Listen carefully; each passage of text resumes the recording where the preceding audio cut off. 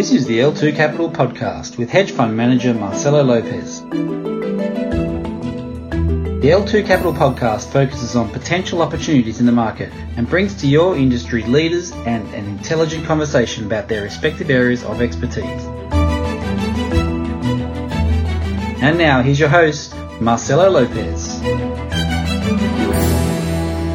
Hello everyone, I'm here today with legendary investor and CEO of Sprott US Holdings, Rick Rule. Rick is one of the greatest resource investors of all times, and I have the pleasure to talk to him today. Rick, I know that the end of the year is a busy time, and yet you were kind enough to speak to me. So thank you so much for coming to this program. Marcelo, it's a wonderful opportunity to address your audience. Thank you. Thanks. Listen, before we start this conversation, could you please tell us a little bit about Sprott? I'd be delighted to. Sprott is a Canadian domiciled and listed company. It's listed on the Toronto Stock Exchange. The symbol is SII in Toronto or SPOXF in the U.S. over-the-counter market. We are a global investment and asset manager focused in natural resources and precious metals. We manage or administer about $10 billion in assets worldwide. Again, focused on natural resources and precious metals. Brilliant. Congratulations. Thank you. Moving on to the topic of this conversation, so that people can grasp the size of the opportunity that I believe lies ahead, could you please tell us how the last bull market in uranium was and the profits that were made? Well, as you know, I have very fond memories of that market. It's important to know that before the last bull market occurred, there was a very long bear market, a 15 or 20 year long bear market,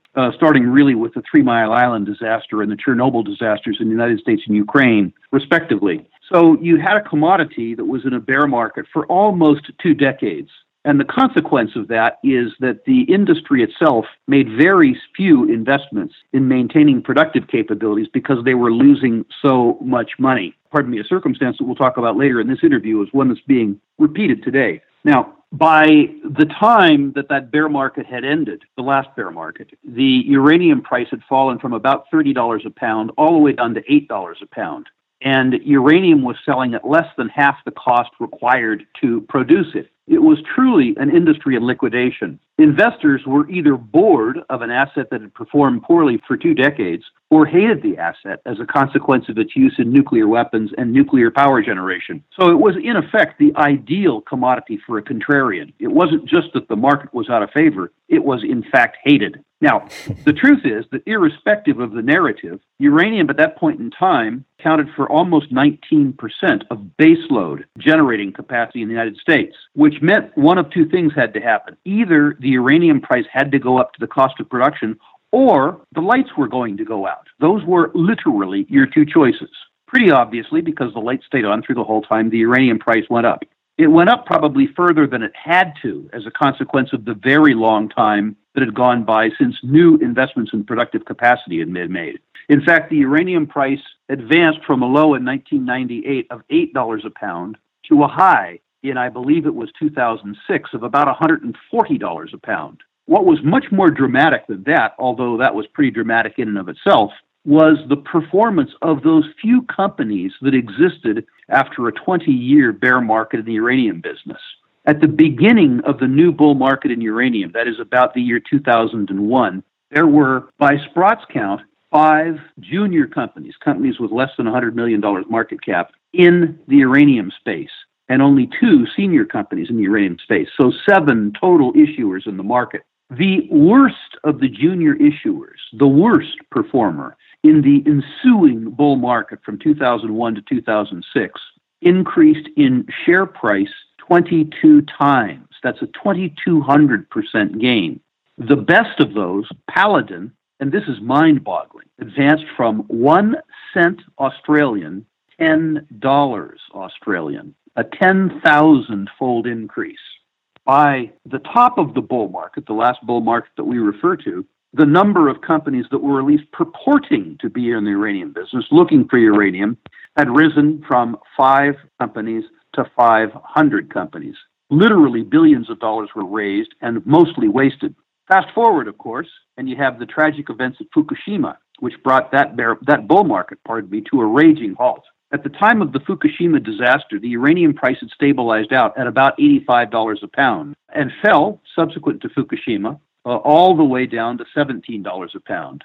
Those numbers are important because they set in stage what I think both you and I see as the sort of necessary conditions for another bull market in uranium. Brilliant. And you mentioned that later on we would talk about it. So later on has arrived. Great. Do you see similarities between today and 15 years ago? Marcelo, I do. First of all, the number of people that care about uranium anymore has shrunk dramatically. So nobody cares about the space. It's out of favor again. We've gone from 500 issuers looking for uranium to probably 25 looking for uranium. Maybe 10 or 12 of the juniors are viable. So that when uranium returns to favor, the opportunity set that will be available to investors will be extremely constrained. And the share prices of the existing companies, I would expect, will react fairly dramatically. More importantly, I think it's important that your listeners understand the arithmetic around a uranium bull market. The International Energy Agency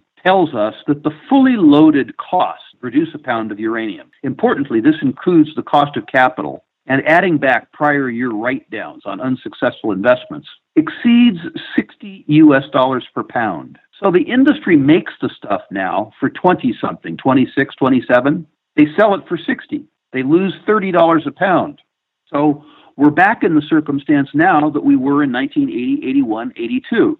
The choice in front of us, as Americans in particular, but as global investors too, is either the uranium price goes up or the lights go out. Yeah, I love that phrase. My suspicion is 5 or 6 or 7 years from now, for some reason, when you and I walk into rooms and hit the switch, the light's going to go on, which is going to mean that the uranium price has gone up because there's no other way to run baseload power. You know, these alternative energies are all wonderful. They're all gaining in currency and stuff like that. But, think about solar as an example. That's a big problem called night. Sure. You want 24/7 high-quality power. And I think for the next 20 or 25 years, an important part of that mix is going to be uranium. Now, what's going to be interesting with regards to this market as opposed to the last market, the thing that's going to make this market a little bit better than the last one at the beginning is there is still a very strong institutional memory about what a uranium bull market can do. In other words, there are a lot of people, not just myself, who participated in that last market and who had their greed stimulated in a profound way. Mm-hmm. My belief is that when this bull market gets going a little bit, the transferal of speculative money into the uranium space, given the incredible profits that were made in the last market, will mean that in the earlier stages of this bull market, it will heat up a lot quicker than it did last time. Interesting. So, Rick, when we spoke at the beginning of the year, you said that you expect uranium price to go up. And actually, you quoted again what you told me in the beginning of the year, which was either prices go up or the lights go out. Right. Well, that was a great call. Congratulations. We are now close to the end of the year. And uranium price did go up, but not the mining stocks. What do you think has happened? Well, two things. The uranium price went up from farcical to uneconomic. If the industry, if the industry requires 60, the fact that the uranium price went up to 26 or 27 is interesting, but it's kind of not relevant. If you're a junior, you are no more able to bring a new project in production at 27 than you were at 17. It's going to take some number, I think, like the high 30s or the early 40s before they begin to talk about moving companies forward. I will also tell you that the beginnings of this bull market in uranium, that is, the beginnings of the shifting of cash back into the junior sector, will be capped a little bit because I think that you'll see all 25 companies that at least pretend to be in the uranium business using the increased market acceptance of uranium to raise capital necessary to stay alive. So I think that the first cash that comes into the sector will probably go to repairing balance sheets. You may remember that the first 2 months of 2017 saw an astonishing little melt up in the uranium stocks. They all doubled and tripled in 2 or 3 months' time. Mm-hmm. And the consequence of that newfound interest was that the industry very, very quickly raised a couple $100 million. Not a lot of money, but enough to satisfy the nascent demand that was present at the time. But I do think that you will see continued firming in uranium prices. I'm not going to say that you're going to see it in 2019 definitively. You will see it in the near term. The pace of Japanese restarts continues to increase. Or in the longer term, when new build construction, which is going on around the world, there are more nuclear plants being built now than at any time in history, but when the new builds themselves use up the surplus generated in prior markets. When that happens, I don't know. I'm constructive that it could happen in 2019, but the truth is it could be 2020 as well. Okay. Yeah, and we know that when the bull market starts, it takes a few years to really get traction and give us the returns that we are looking for. Right. Rick, I know you and Sprott have done a lot of work on incentive price for producers, and you touched this topic now, and you say that mining companies required $60 to start developing new mines and looking for new projects. But many analysts now expect uranium price to continue to climb and maybe reach $40, $45 a pound over the next 18 months. Let's say that they are right and prices do get there. A few developers say that their projects are profitable at these levels. Do you see many projects starting to come online then? I mean, the McArthur River might be coming online again. I don't believe that McArthur River works at $40 a pound, $40 US a pound, unless you see the Canadian dollar fall to 60. You know, if you kept interest rates very low and you had very low Canadian dollars, McArthur River might work at 40 or 45. Inkai, which is the big in situ producer in Kazakhstan, certainly works at $40 to $45. But I think what you're going to see is that if the uranium price stays below 60, there's a lot of existing production in the world. Never mind that new stuff won't start up. You'll continue to see existing production in places like Niger and Namibia shut down.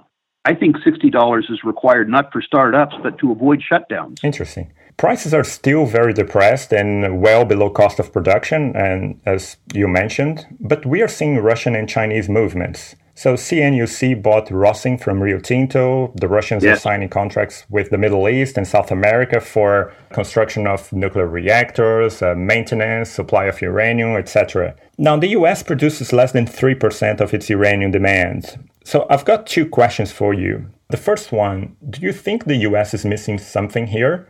And the second one, how do you see the Russian and Chinese influence playing out 5 years from now? Well, as to the first question, my hope is that the United States does not institute protectionist legislation to increase U.S. production. It penalizes U.S. consumers. And the fact is that there is a lot of uranium available from people who have traditionally been friends of ours. And the truth is that the people who we allege haven't been good friends of ours have been very good suppliers of uranium. My personal hope is that we continue to see weapons-grade uranium blended down for power usage. That is, my hope is that the biggest uranium mine in the world continues to be the down-blending of weapons-grade uranium that we stored for the purposes of killing each other and turning that into more peaceful uses. I don't see the United States as being an important supplier of nuclear fabrication and technology around the world. I see that competition taking place between China, Russia, and to a lesser extent, Korea and Taiwan. And my suspicion is that the Chinese and the Russians in particular are going to cooperate more than compete. I think that you will see the Chinese active in technology transfer, and the Russians will be. I think that you'll see the Chinese as prime contractors. I think that you'll see Russia try and dominate the fuel cycle. That is all the way from raw fuel to fuel reprocessing to spent fuel storage. And I believe that you'll begin to see a sort of a hegemonistic oligopoly in uranium services between China and Russia on a global basis. But that could go wrong if there was increasing tension between those two countries. Their current roles are synergistic more than competitive. I see. Do you think that there might be a dispute for African assets between those two nations? Oh, I suspect that you will see a widespread competition for African assets as the uranium market normalizes.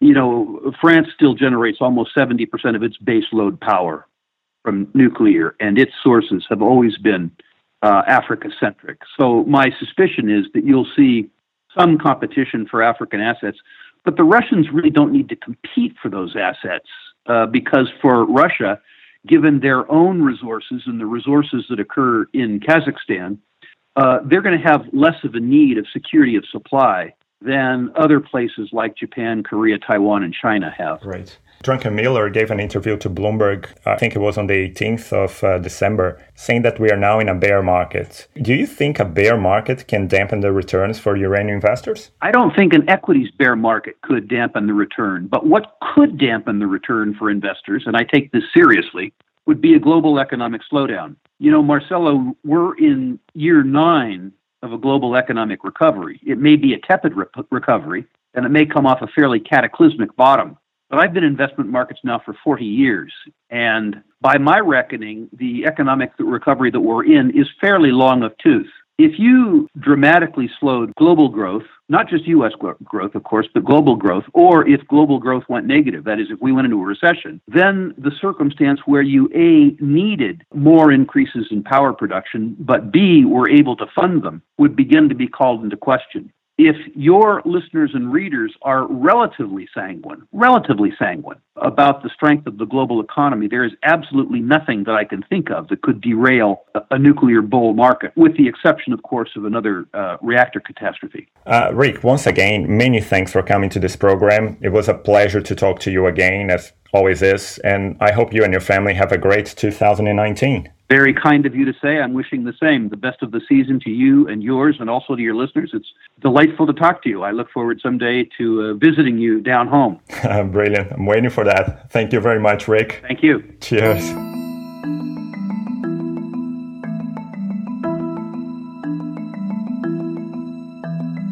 If you like this podcast, feel free to forward it to your friends and colleagues. We appreciate your time, support, and your feedback. You can follow Marcelo Lopez on Twitter at MALopez1975. The information presented here is not investment advice and should not be taken as such. You should do your own due diligence and consult with your financial advisor before doing anything suggested or mentioned in this podcast. L2 Capital and its partners will not be liable for any losses that occur in doing whatever is discussed in this podcast.